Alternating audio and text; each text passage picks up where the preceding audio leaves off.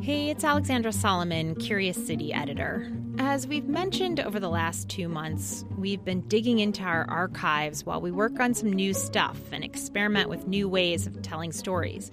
We're trying to make the show even better. And there's a story we've been working on in one of these new formats that we think is really timely, especially with the ongoing protests over police misconduct and systemic racism. So we thought we'd share that story with you a little sooner. Here it is.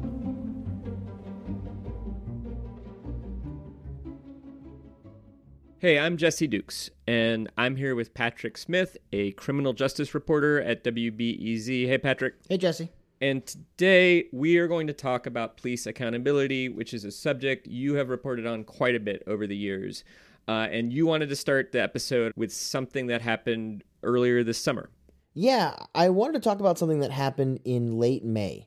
This was the first big weekend of protests and looting after the killing of George Floyd in Minneapolis. And this particular incident happened at the Brickyard Mall on the northwest side. And there's actually video. In it, you can see a large group of officers swarming a little red car in the mall's parking lot, breaking out the windows with batons, dragging people out of the car, and throwing them to the ground. Wait, they're my people! We should say there's some dispute over what led up to the moments captured on camera. Officers say they were responding to looting at the mall and the vehicle was suspicious. Hold on. The 5 people in the car say they were just there to shop. Anyway, the video is hard to watch. It's chaotic, it's upsetting. It's an old-ass woman! One woman says officers pulled her out of the car by her hair, says they called her a savage. Then, and this really stands out in the video, one of the police officers kneels on her neck. You know, the exact thing that killed George Floyd. So this got a lot of attention in Chicago. Mayor Lori Lightfoot was asked about it a few days later, and she kind of dodged the question. She deferred to COPA, the Civilian Office of Police Accountability. They handle investigations of police misconduct, and we'll talk about them later. But here's what the mayor said. I don't want to get ahead, and I'm not the head of COPA. I'm the mayor, and I want COPA to be doing its job, but doing it independently. They have to call balls and strikes on that. Of course, I have my own personal opinion about it, but I'm not going to share it because I don't want to influence what COPA's work is. And that's especially interesting because that's not always the way Lightfoot's been sounding when it comes to police misconduct. This is her in a different press conference, also in early June. We will not tolerate excessive force. We will not tolerate... She says an officer who flipped off protesters lost his right to be a Chicago cop. ...that demean the badge. She condemns officers who cover their badges, which activists say is a way that officers are trying to avoid responsibility if they do anything wrong at the protest. We will not tolerate that. She just has some very harsh words for police officers who break departmental Of the rules. Chicago Police Department. If you are one of those officers, we will find you, we will identify you, and we will strip you of your police powers. Period. We are not going to tolerate this in our city. So I am hearing two different tones here from the mayor. In the first press conference, she's distancing, right? She's saying there's a process. It's not up to her. And in the second, I'm getting the sense she's going to personally ensure there are consequences for police who break those rules. And, you know, with that contrast in tone, it can be hard to know what exactly is the mayor's role when it comes to holding police accountable. And that's what our listener, Jason Ray Jenkins, wanted to know. Yeah. Like many of us, he's watched the clashes between protesters and police for the last several months.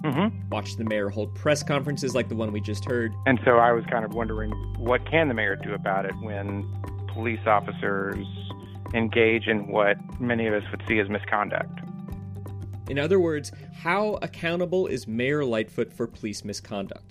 When something like the disturbing events at the Brickyard Mall happens, does the mayor actually have the power to make sure the accountability process works fairly and that there are consequences for officers who break the rules?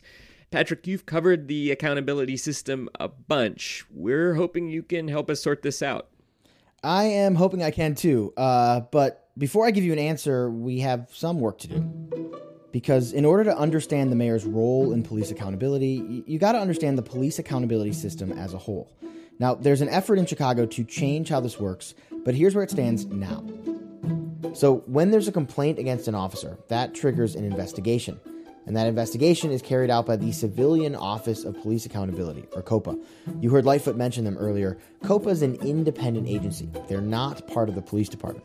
They do a full investigation, which can take months or even years, and if they find that the officer violated policy, they make a recommendation. And that's basically where their power stops. I spoke to Sharon Fairley. She actually used to run COPA. Here's what she says. All they can do is recommend what the findings should be and then recommend what the punishment should be. They don't have the ultimate say in that. Who does get the final say?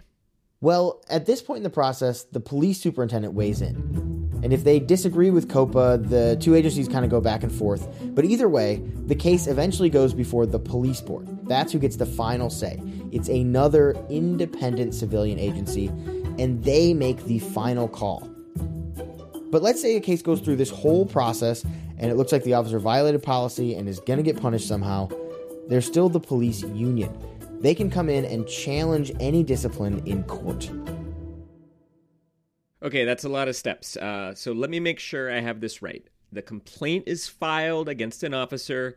COPA does an investigation. They make a recommendation for discipline. The police superintendent also makes a recommendation. And then the case goes to the police board and they decide what to do. Yeah, that's right. There are a lot of players involved. It gets confusing. It's so simple. It gets confusing.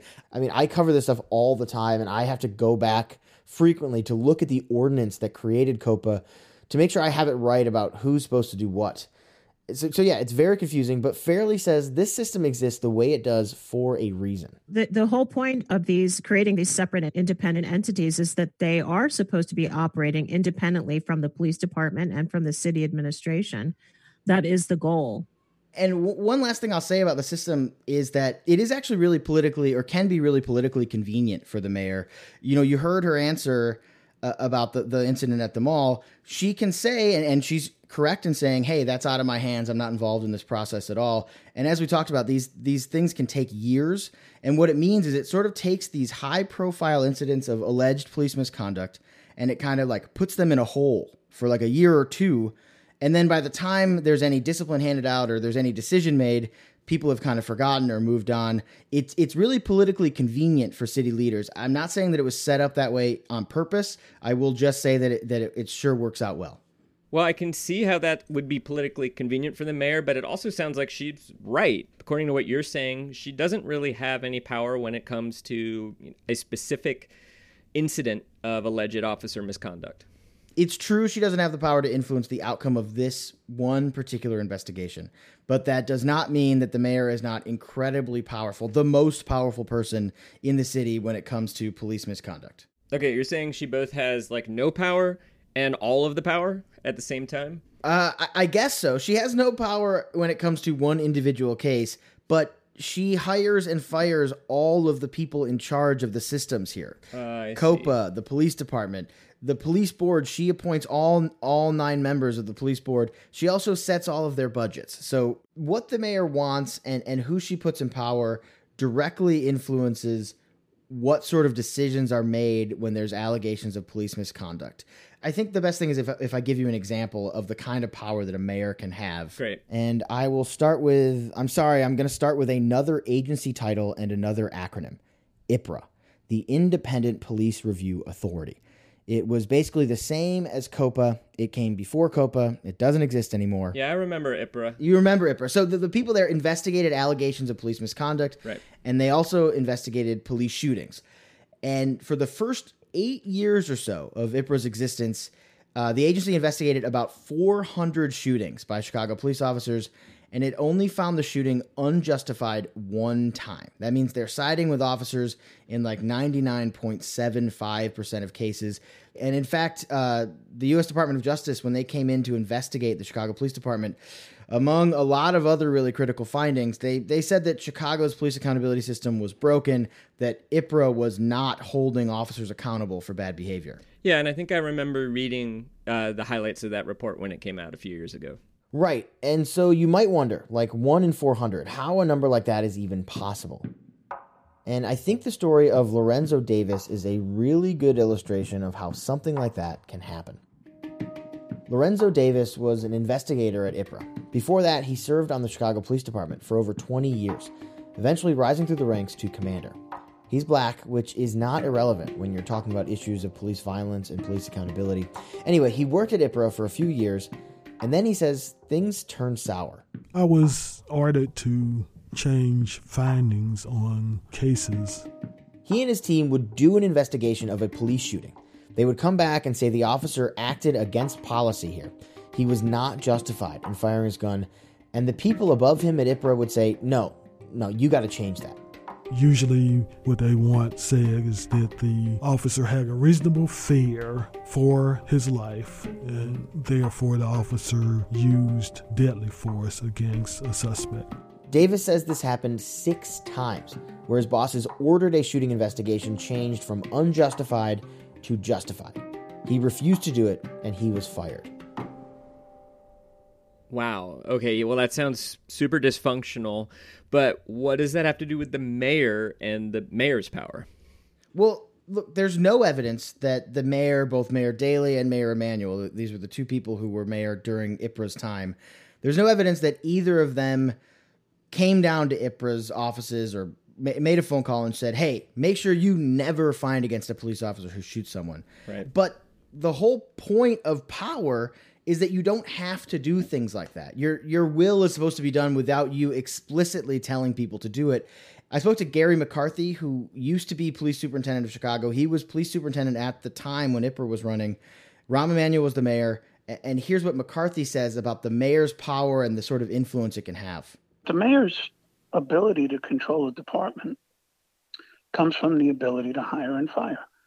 And many police leaders will not have the ability to, or the moxie to fight with the mayor. It takes a lot because you're putting your family in jeopardy. But at the end of the day, I made every decision in the Chicago Police Department during my tenure, and I did it with his politics in mind, and that was the agreement that we had. And that's kind of the whole point here. That's the power that the mayor has. Like I was saying, 99.75% of all cases being decided in one direction, decisions changed by the bosses, those things don't happen by accident. It's not a coincidence. It was clearly done with the understanding that it was the desired outcome. In some way, at least, it was what the mayor wanted, or at least what the people who worked at IPRA thought the mayor would want from them. Wow. I find one thing I find a little bit confusing about that is why wouldn't the mayor want there to be accountability for police misconduct when police abuse their power? You would think that would be good politics, right? That's a really good point. I mean, to me, and I don't want to try to guess at what the motivations would be for each individual mayor, but I think almost every politician is trying to avoid scandal, right? And so a city agency coming out and saying, hey, this officer shot somebody or this officer killed somebody for no good reason, this officer who works under this mayor, that's a scandal. If you're the mayor, it's much better for you politically if the agency finds that there's nothing to see here, that the officer did nothing wrong. And that works until you get a case like Laquan McDonald. The video is said to be very disturbing. Police dashcam video showing 17-year-old Laquan McDonald being fatally shot 16 times by a white officer. In late 2015, a judge orders the city to release the video of the police killing of Laquan McDonald. What you are about to see is disturbing video of this police officer shooting and killing this 17. And Chicago erupts in protest. 16 shots! 16 shots! 16 shots! Suddenly, there's a lot more attention on the fact that this agency just sides with cops no matter what. Mayor Emanuel fires the leader of IPRA. And then he even goes a step further and disbands the agency altogether, replacing it with COPA. And now this new agency, I don't think it's perfect. There's a lot of people who still have complaints about it, but it is much more likely now to find against an officer in a shooting than IPRA ever was. And so there's this huge sea change, and that all boils down to politics and how it affects the mayor. I think the other thing to think about is who we're listening to and how much people are paying attention now. I think there were a lot of people before the release of the Laquan McDonald video who were concerned about police accountability and concerned about police shootings, but they didn't always get a platform to speak. Their voices weren't always considered either by us in the media or by the city government. And so there is just now a lot more public scrutiny on police actions. And so it's more likely that a shooting is going to get attention, which means it's more important that you do actually a thorough investigation, whereas before there might have been the opportunity to kind of sweep things under the rug or hope people will forget about them. So when you first laid out the purpose of these accountability systems, part of it was to keep politics out of the discipline systems, out of the accountability systems. And that actually seemed like a reasonable, positive goal. But based on what you just told me about IPRA and about the politics around police misconduct changing, actually seems like that's an example of a good influence of politics, right? Yeah, I would say so. And I think it gets to the fact that there are really kind of two competing aims for the system that are really at odds with each other. I mean, the first aim, it makes sense as an employee. If you're a police officer, you are an employee of the city of Chicago, it makes sense that you want and need a consistent discipline system. You want to know what the rules are, and what the punishments are if you break them. And you want that to be sheltered from public opinion and public pressure. But it also makes sense as a citizen, as a resident of Chicago, to want a responsive system, to want the system to change based on what the people of the city of Chicago expect from their leaders. I talked with Karen Sheely. She's an attorney with the ACLU of Illinois, and she says politics is not necessarily a bad thing here. We're a city that has expressed a value in having some real changes in the police department, so I don't think that means that politics are entirely out of it. And you don't think they should be? No, because we want to hold people accountable politically, through the consent decree, through people marching in the streets. It's going to take more than just one venue to get the kind of reform that we need in Chicago and the change that we need in Chicago, going beyond just reform. So, Jesse, this all started with a question from a listener, Jason Ray Jenkins. Mm-hmm. And I paid him a visit the other day and told him everything I just told you. Yeah, that sounds about right. Probably what you were expecting. Yeah, I mean, it definitely speaks to frustratingly amorphous nature of power and accountability within law enforcement. What do you, are there ideas that you have about how you think this should work or how things should change? I think a more democratic system with more decision making in the hands of citizens, more democratically elected members of boards like the review board, etc., giving the police review board more teeth,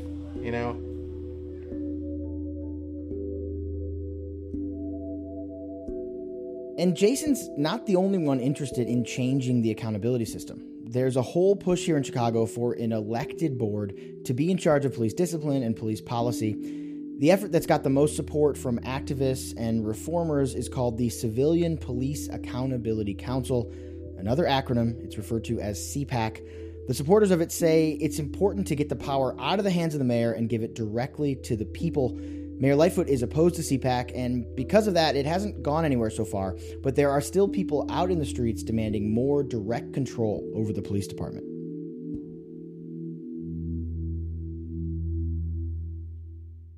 Okay, this is a lot to digest, but I want to go back to where we started, to the really disturbing video of the woman being dragged out of her car, and Jason's question about the mayor's accountability for this kind of thing. So I'm curious what we might expect to happen with that investigation and what to look for about how the mayor might try to influence the outcome of that investigation one way or the other. Well, I don't know that Mayor Lightfoot is going to try to influence the decision in the mall incident in particular, but there's been a big surge in complaints against officers and how they've acted during the unrest this summer. And with the recent grand jury decision in the killing of Breonna Taylor in Kentucky, we've seen protests pick back up. That could mean more clashes between police and protesters here in Chicago, and I think it'll be interesting to look at how the mayor handles that. Specifically, listening closely to her rhetoric, because that will be sending a message to the people who work for her about what she thinks about the way things have been going, and how hardline she thinks they should be when it comes to disciplining officers. And then finally, I'm curious to see what sort of steps the mayor takes as far as budgeting and who's in charge of these accountability agencies. I think we'll know whether she's happy or unhappy with how COPA handles the protest complaints based on if she decides to keep the leader there or replace them. And you'll be reporting on all that. I will. Well, I'll try. Maybe we'll get you back on Curious City again to do a little bit of a follow-up. But thanks so much for explaining this all to me today. I really appreciate it. Yeah, thank you.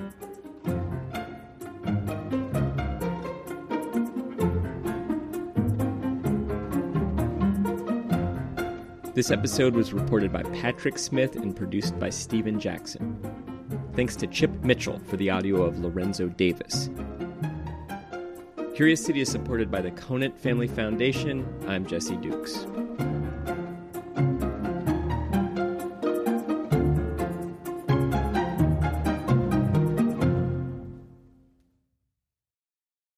Before we start the show, we here at Curious City want to let you in on a little-known fact about WBEZ. 89% of all our funding comes from community support, including contributions from curious listeners like you. If this program has changed how you see Chicago, please consider supporting this program at wbez.org/curious. Thank you.